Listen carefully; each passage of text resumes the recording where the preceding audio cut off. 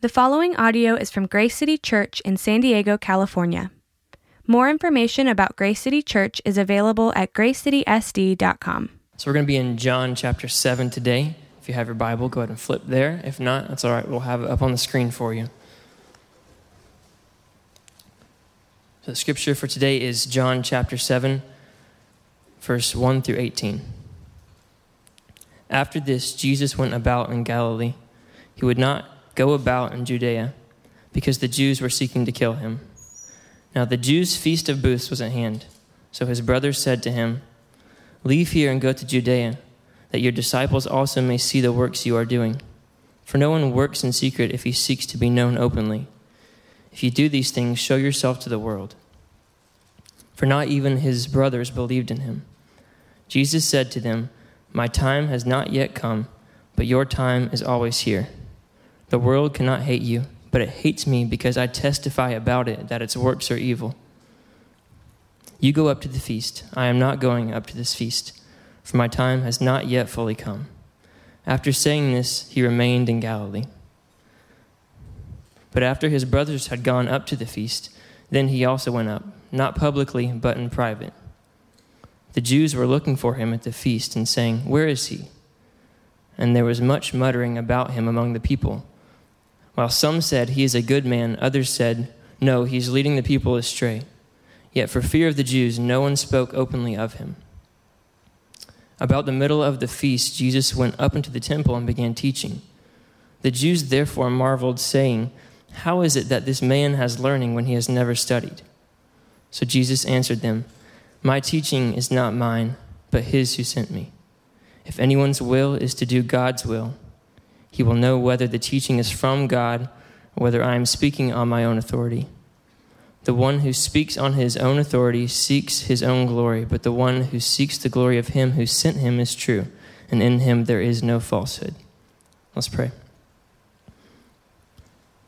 God, we thank you for this day.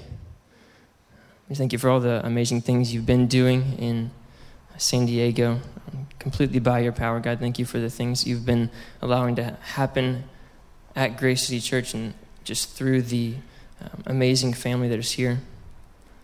I pray that today you just help us set our hearts and minds on you and just listen to whatever it is that you seek to speak to us, God, and help us to discern your will and to apply it to our lives and live it every day. We love you. Amen. Amen. Thanks, John. All right, well, good morning. It's exciting to look back at the City Kids Sports Camp. It really started as something that God pressed on our hearts to do, and he brought it all together. And the way that it happened really was just starting a conversation, right in our community with one of my friends who's the owner of the Parisi Speed School, Joe. I remember the day we went over to the gym, just asked him, I said, "Hey, would you be interested in helping us with a sports camp? We want to do a free sports camp for the city, and we really want to collect school supplies, for the schools in this area and just really give back." And so he said, yes, I'm in. And, it took a lot of people who had this vision of saying, okay, we want to serve our city, right? Like our vision for Grace City Church is to be a church for our city. Not for ourselves, but we are here to serve our city in Jesus' name. And so that's really why this whole thing came together. And I love the story that my friend Joe told on the last day, right? So it's hot outside, a lot of water breaks, a lot of snack breaks in between in those 3 days. And at the beginning of the third day, we all met with the leaders, right? And so we all met at the very beginning of the sports camp just to get together to talk, to pray. And Joe he said, I got to share this with you guys. He said, we were thinking about whether we're going to bring the tug of rope out for this last day because we want to do some competitions with the kids, and we thought it would be a great thing. But he said, man, last night I worked till 8, and I was wiped. And so I called up Anthony, and Anthony is one of the members here at Grace City. He said, I called up Anthony, and I said, "Anthony, I'm a little tired. I don't know if we should get this rope or not." And Anthony said, "Joe, that this could be the highlight of some of these kids' summers.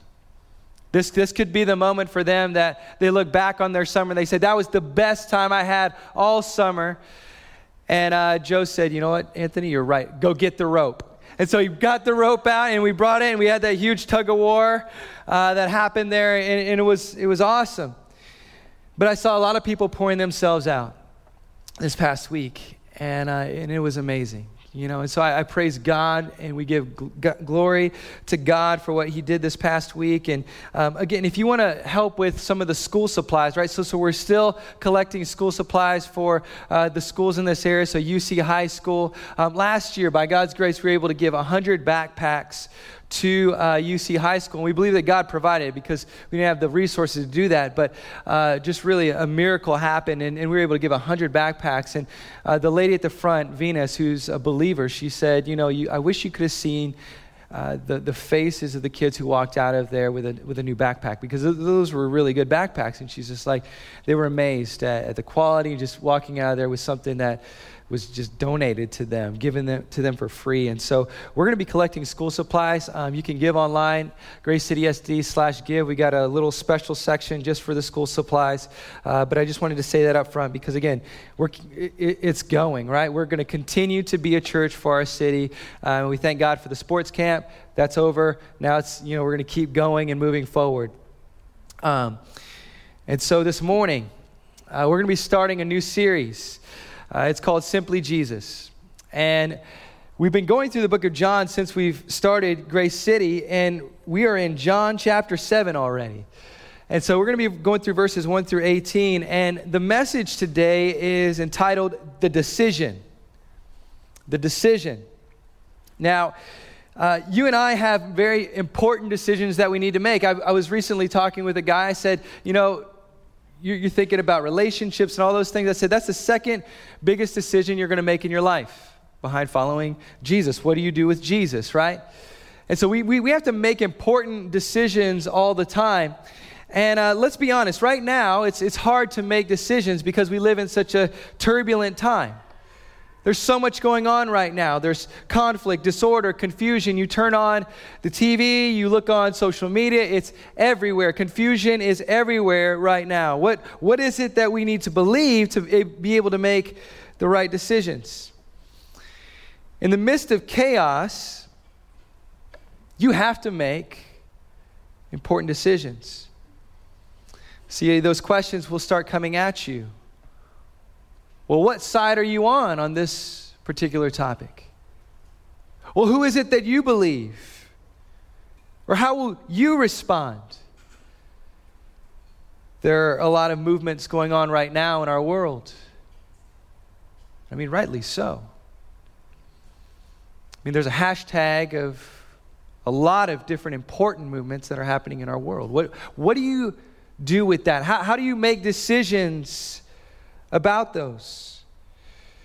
With the election coming up, there are decisions that you and I have to make. Important decisions. There are world events that are happening. People being massacred.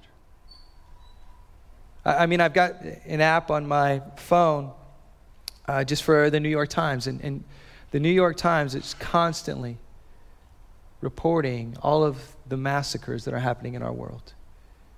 My heart breaks every time I get an update. So what do you do with those things when they're coming at you constantly? You and I are told that we need to choose sides, make a decision. And so the question is, where do you stand as a follower of Jesus? Right, as we're processing all of this information coming at us, where do you stand as a follower of Jesus? How we answer that is very important. Lord Martin Rees, master of Trinity College in Cambridge, said in 2003, he says, I think the odds are no better than 50-50 that our present civilization on earth will survive to the end of the present century. Oxford University futurist James Martin once said, "Even if Homo sapiens survive, civilizations may not." As Christians, we shouldn't be surprised by these dire predictions. We should understand the problem of evil in our world better than anyone. I remember I was watching the news one day, and during that time, there were all of the different school shootings that were happening all across the country, universities, campuses.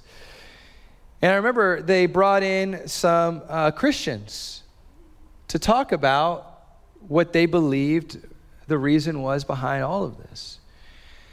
And some would say, well, it was their background, their upbringing, all of these different reasons. And one guy at the very end, he says,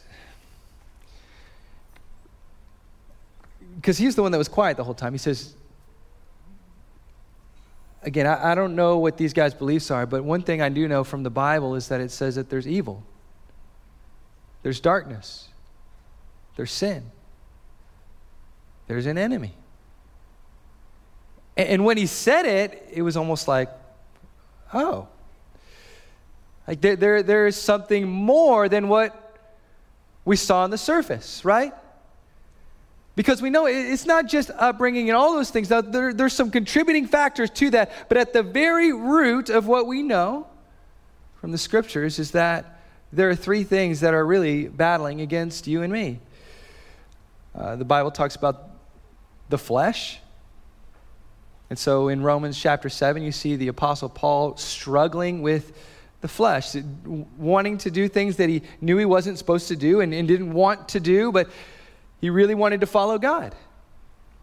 And then we see that in Scripture there's also the enemy, the devil, right? There's a spiritual world. There is a reality of a spiritual realm. But then we also see that there's the world. The world. This world, the gravitational pull of this world is pulling you away from God. And so what Jesus addresses in this text today is really the world. We see Christ in the world. And he says all of us have this decision that we need to make. Will we follow the way of God, or will we follow the way of the world? John 16:33, Jesus says later in the book of John, he says, "In the world you will have tribulation, but take heart, I have overcome the world." So what he's saying here is that don't be surprised if there's hard times. Don't be surprised if there's tribulations that come. Don't be surprised when there's updates on your phone. Don't be surprised. But take heart, because Jesus has overcome the world. So what does that mean for us as believers in Jesus? What is the decision that we need to make? Well, there's a book that I think is very timely for us. It's a book written by a man named Os Guinness, and it's called Renaissance. And in the title is Renaissance, the Power of the Gospel, However Dark the Times. And at the beginning, he asked this question. He says, will Christians rise to play their part in responding to such challenges? Right, like you and I have challenges that we have to face in this world. Will Christians rise? Tackling them will require an unshakable trust in God that can face any future without fear. A profound intellectual seriousness that is willing to wrestle with problems that are unprecedented in human experience. A constant reliance on God's Spirit for fresh and creative imagination to conceive of what has never been yet. In an untiring perseverance that will be worthy of the heroism of the greatest reformers of the past. See, friends, the decision that we have to make is if we're going to continue to go along with the ways of the world, or if we're going to stop for just a moment, say, God, help me to decide based on what you think is right. Help me to decide based on what you're calling me to do.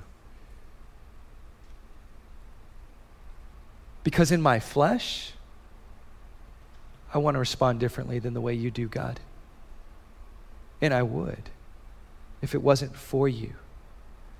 See, why is it that many of us don't engage the world like Os Guinness is talking about? I think part of the problem is that we have compartmentalized our faith. We bought into this idea that, yes, I'm a Christian, but my faith is private. It's not something that's a public faith. It's not something that I really talk about very much, but it's something that's private. And so what we've seen, even in the Western mindset, in the modern mindset, is that we compartmentalize our lives. This is my work life. This is my faith life. This is everything else, family, whatever. But what Jesus calls us to is he says, no. When you give your life to me, it doesn't just touch one part of your life on a Sunday morning. This permeates every part of your life throughout the week. It permeates everything in how you live and what you do. That is the decision that you make when you choose to follow Jesus. It flows into everything. I just want you to see like a glass of water, and he's just pouring in. It's just overflowing into everything else. See, our mission at Grace City is to equip you with the gospel for everyday life. Everyday life. The part of life that you and I live outside of a Sunday morning. And so how do we equip you for that? See, Jesus shows us that when your life is surrendered to God, it encompasses everything about you. It gives you a new lens to the world, a gospel lens. Yes, we see the darkness, but he says, okay, I want you to see what my eyes are seeing. I want you to see with my heart. And what happens is you start to see things others don't. You become burdened for things that others aren't. You speak when others won't. You stay silent when others shout. You value what others trample. It's a completely different life. And what happens when we decide to take our faith from private to public? How do we do this wisely? What does it look like for your life to be simply about Jesus? Because that's the decision he truly is asking us to make. Will your life be simply about Jesus? And so when you post something on social media, will people see Jesus through that? When people see you out and interacting with them in the world, whether it be political views, whether it be your views on lifestyle choices, will people see Jesus in the way that you respond? To respond like Jesus, we need to know Jesus. We need to know him personally, intimately. And we need to see that really right here in this scripture today. And so our text, again, is John 7, 1 through 18. And just to give you some background here, there is a tension as we enter into this text about these two viewpoints. Man's view, God's view. And earlier in the text, we find that there is a big feast coming up. And so there were 3 huge feasts throughout the year. And early historian Josephus said that this particular feast, the Feast of Booths, was the largest of all 3. And there was a buzz that was happening around this event. And if Jesus was going to make a statement, if there was any time he's going to make a choice about saying, okay, this is who I am, this is what I'm about, I mean, surely this seemed to be the time when Jesus would need to make his coming out party, right? Like, okay, I'm ready. See, Jesus is now placed in the middle and forced to decide which viewpoint on life he will live out. The decision.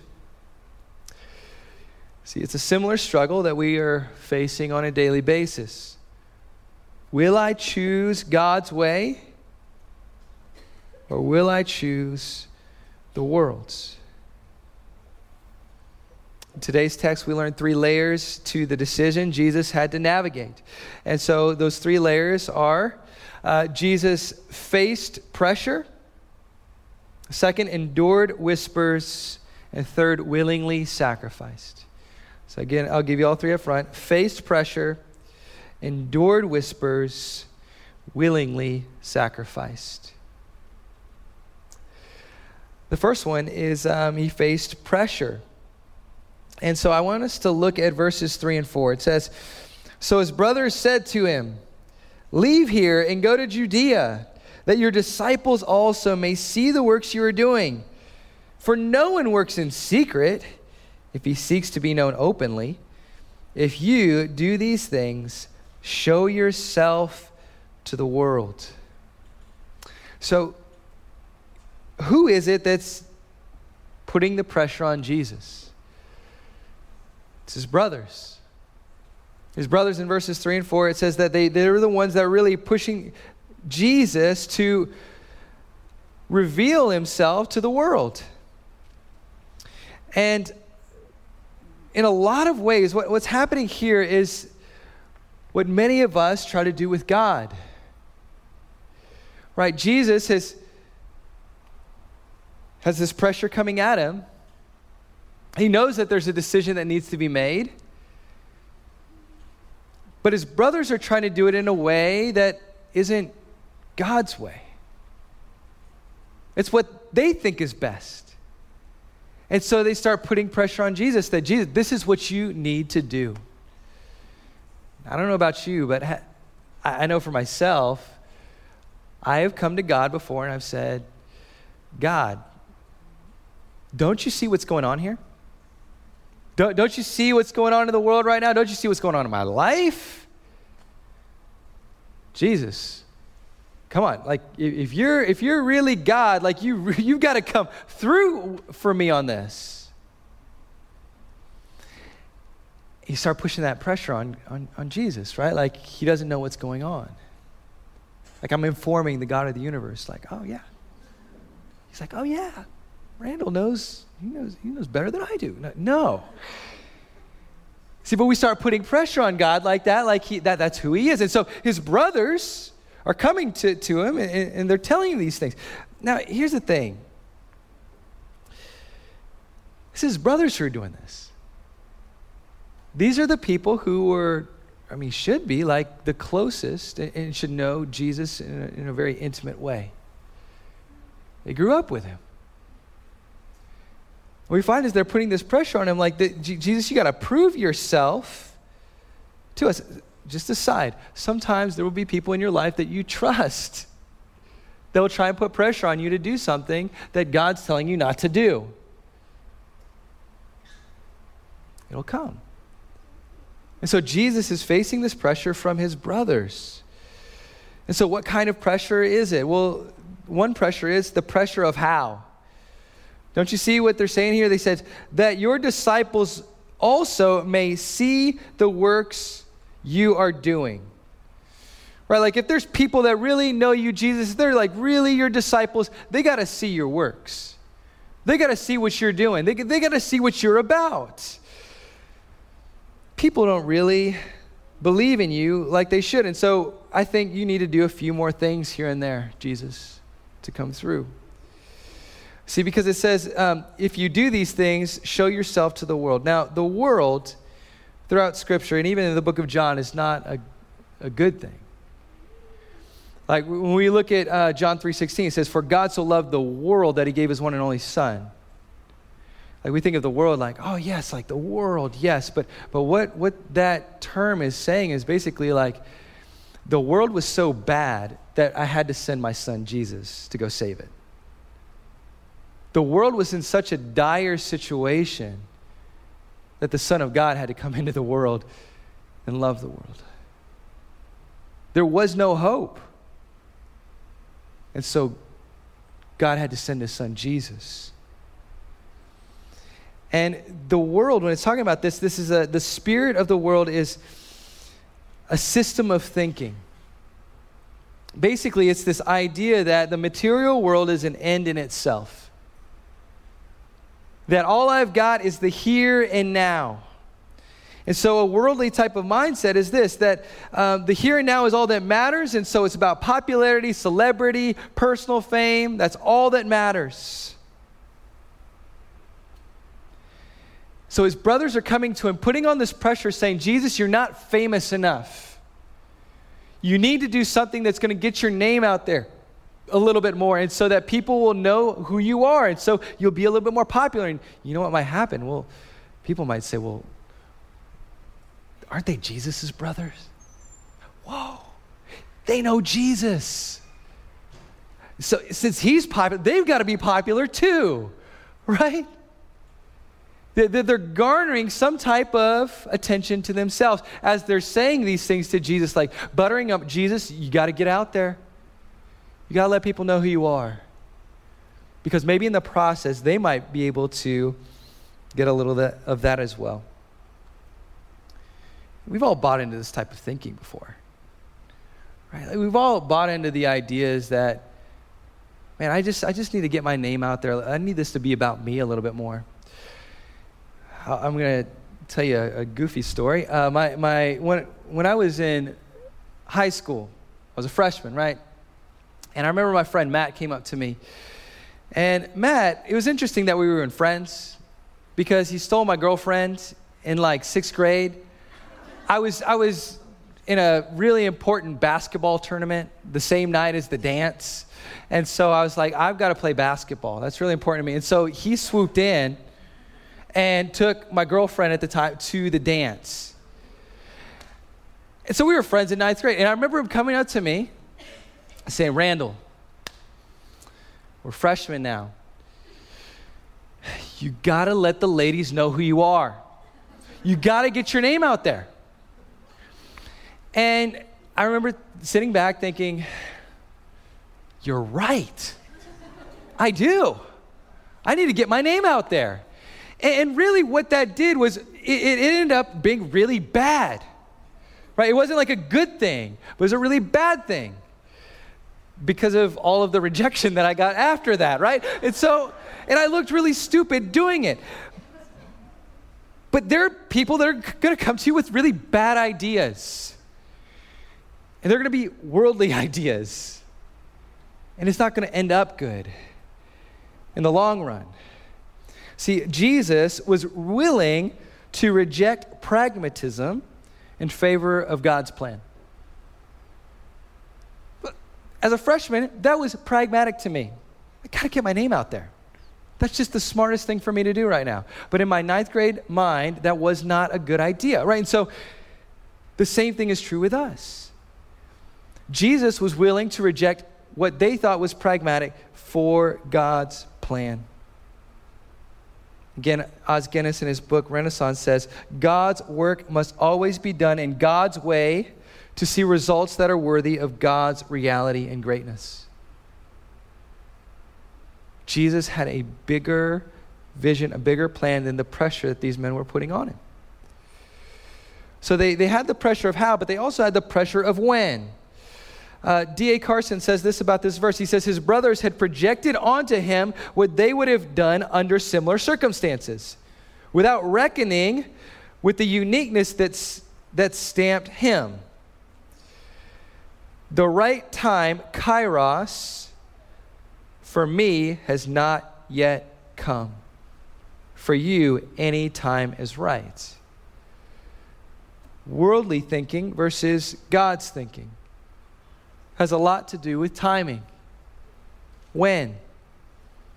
Jesus' life is not regulated by his brother's timing, but by the Father's timing. And so for you, do you come under the pressure of believing that I need to do this on my timing? I need this to happen for me right now. This is how I need to respond.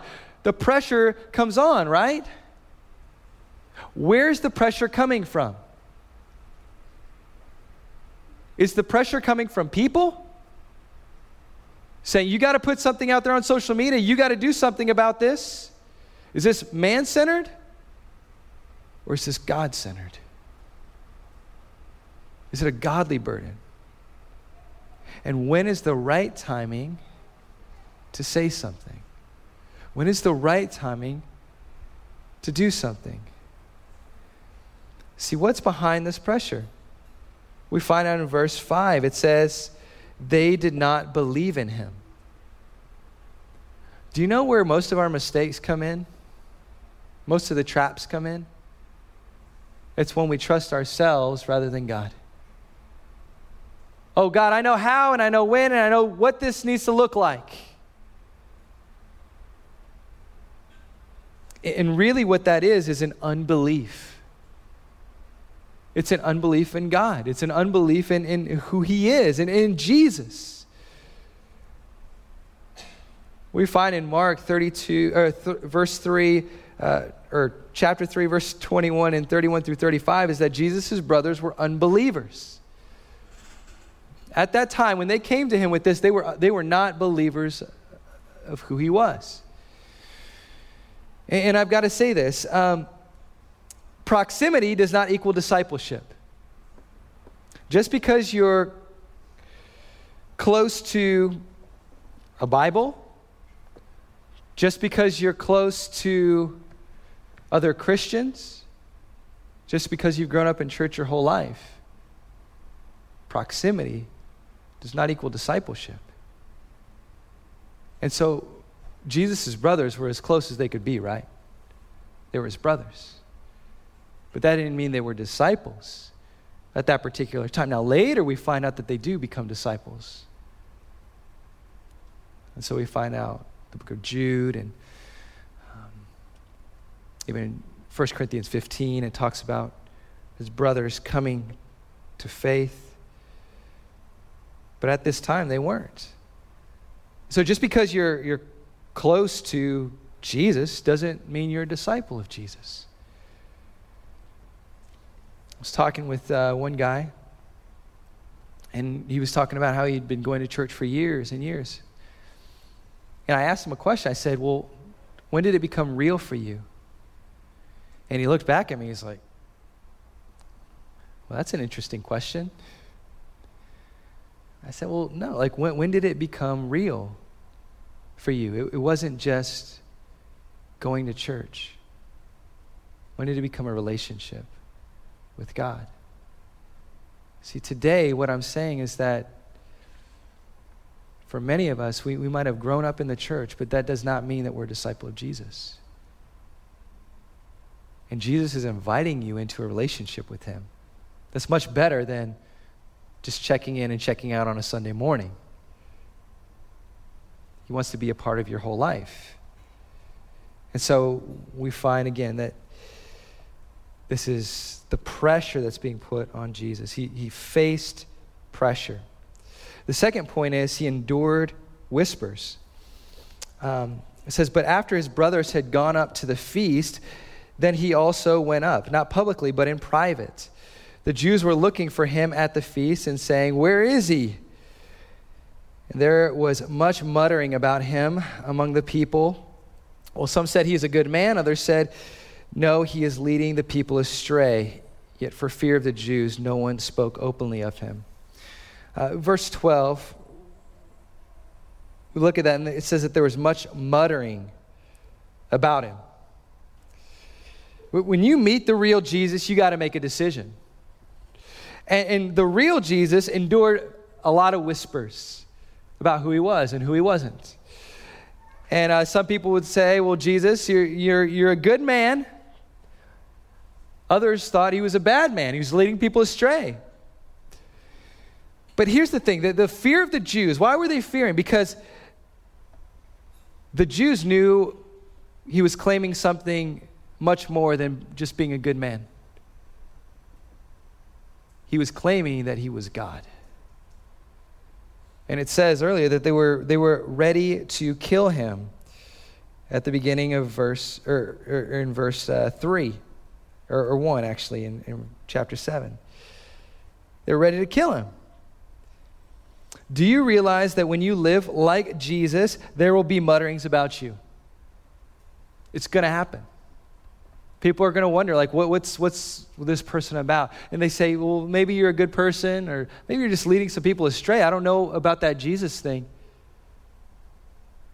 But when you decide, when you make that decision that, okay, Jesus is the Son of God, I need him. He's my Lord and Savior. As Jesus endured whispers, you will endure whispers as well. I think a lot of the times what happens as Christians is we're just surprised by that, right? We're surprised. Like, I can't believe that they're talking badly about me. I can't believe they would say something bad about me because I'm a Christian. Friends, it's going to happen. And my son, right, he's 6.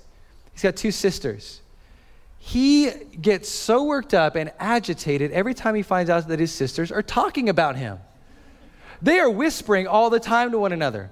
They're talking about jokes, just to themselves about Kai, as he's over there by himself running around doing his boy stuff, right? They're like making fun of him.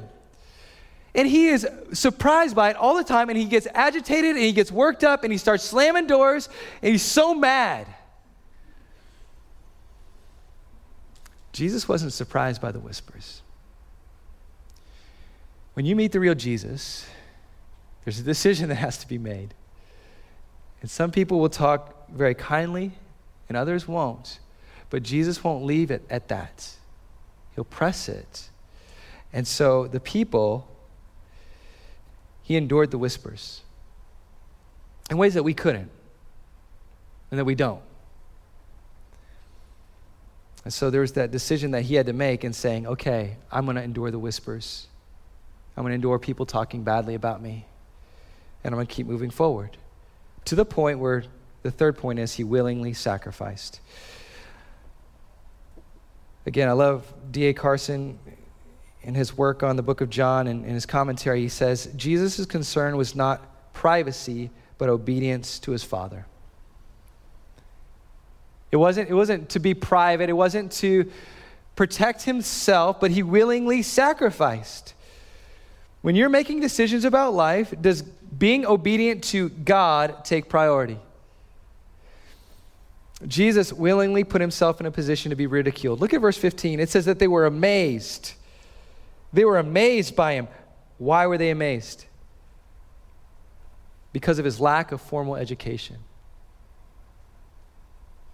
They were amazed that there was a guy walking around who didn't walk with the rabbis and was able to have this type of profound teaching. They looked at him, and it could be literally translated, how does this man know grammar? How is it that he can read and write? That's the amazement that we're talking about when they looked at Jesus.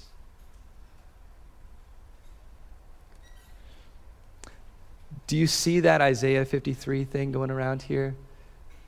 The man who was the man of sorrows. The man who people looked down upon.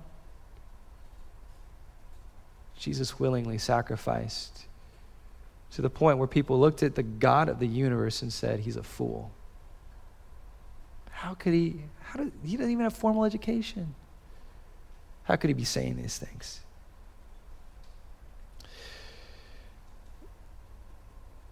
How can an educated person believe in God?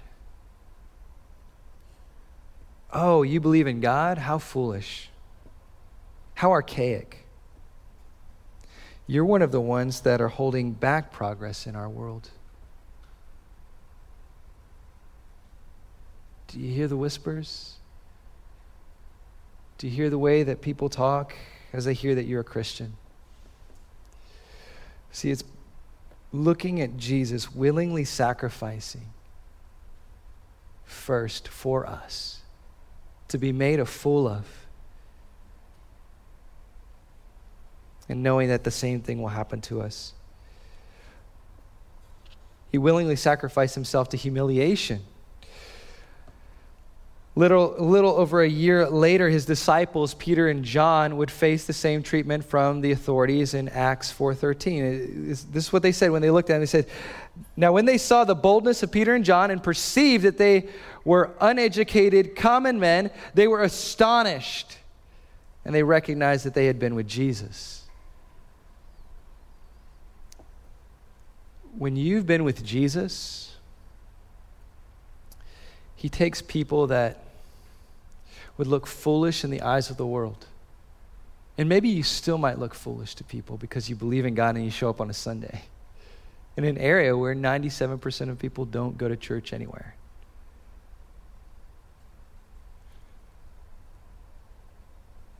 But what you can take rest in is that you've been with Jesus, that he walked that path before us, and that he walks that path with you now. As disciples, you will be asked to willfully sacrifice, but we see him doing it first. And so quickly, how do we live this out? I'm going to give you 5 takeaways really quickly, and then we're going to close. The first one is this: trust God's timing. Is living in the now all that matters, or do you believe in God's timing?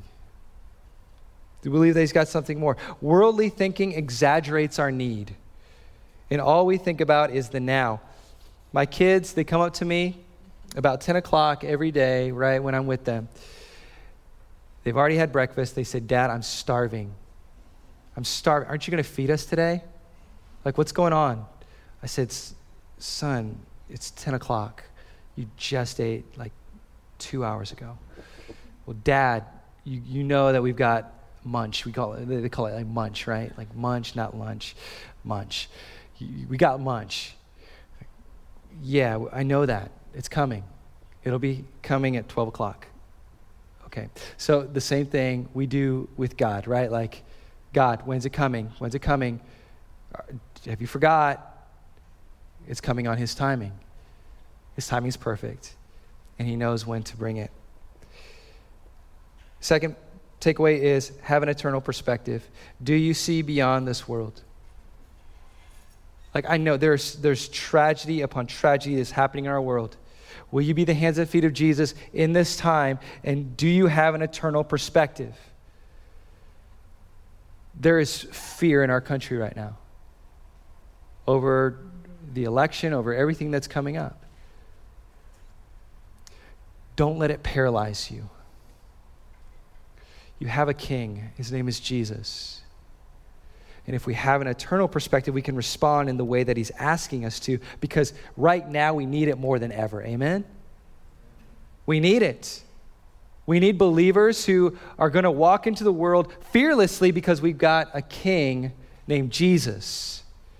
Have an eternal perspective. Know that this is a part of it.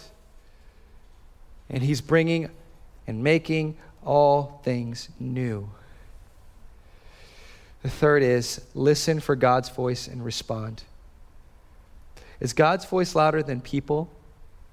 Are people telling you to respond a certain way? People telling you should respond a certain way? I would ask you to pray about it, to seek God, to seek his voice. Even this morning for myself, I had to come to him and say, "God, I need to hear your voice. I need you to speak to me.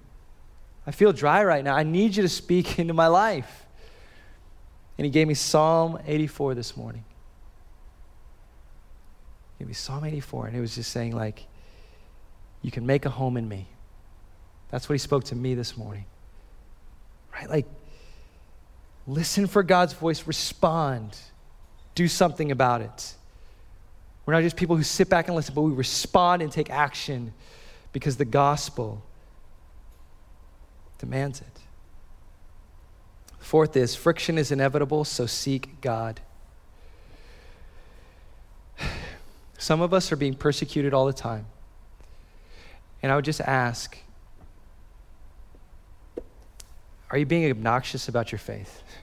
Are you being obnoxious about your faith? Right? Because if you're being like persecuted all the time, there's a problem. If you're never persecuted, are you being a coward? Are you not standing up when you should? The thing about Jesus is he attracted people and he repelled people. And the same thing will happen in your life. Is there are going to be people who are drawn to you because they see Jesus in you. They're attracted to you. They're going to be like, whoa, Jesus is awesome.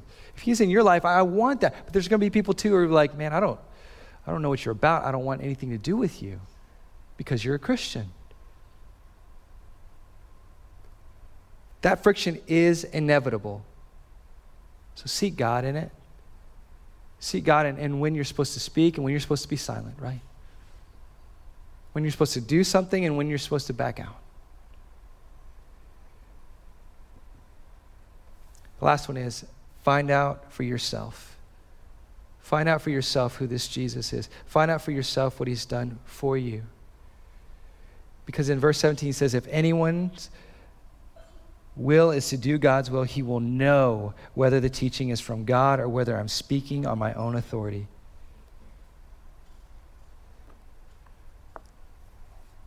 How can you decide? Make a decision. That's so important.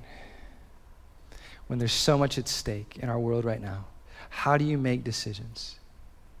You look at the one who made the decision for you when everything was at stake. Because when he says this word, he says, my time has not yet come. The word he uses is kairos.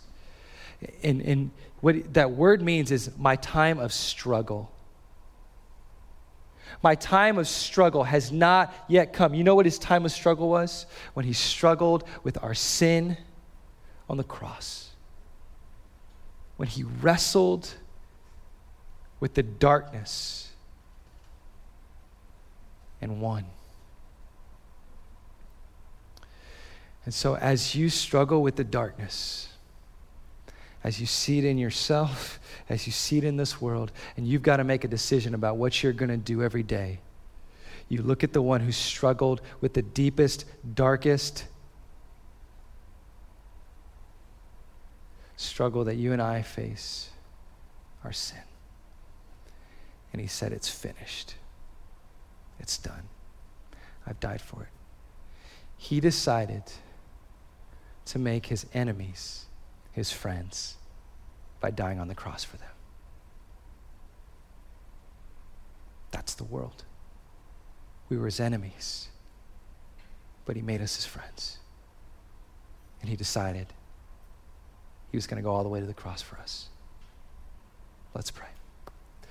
Jesus, please help us to make the decision that we need to make. That Jesus, you're all we got. You're our only hope. Help us to know the good news of the gospel today. And if we've never made a decision for Christ, help us to see that you decided to die for us while we were still your enemies. Thank you, Lord, for what you're doing and how you're working. We pray this in Jesus' name. Amen. Thank you for listening to this resource from Grace City Church. If you found this helpful, feel free to share it and enjoy more resources at gracecitysd.com. Grace City Church exists to equip people with the gospel for everyday life.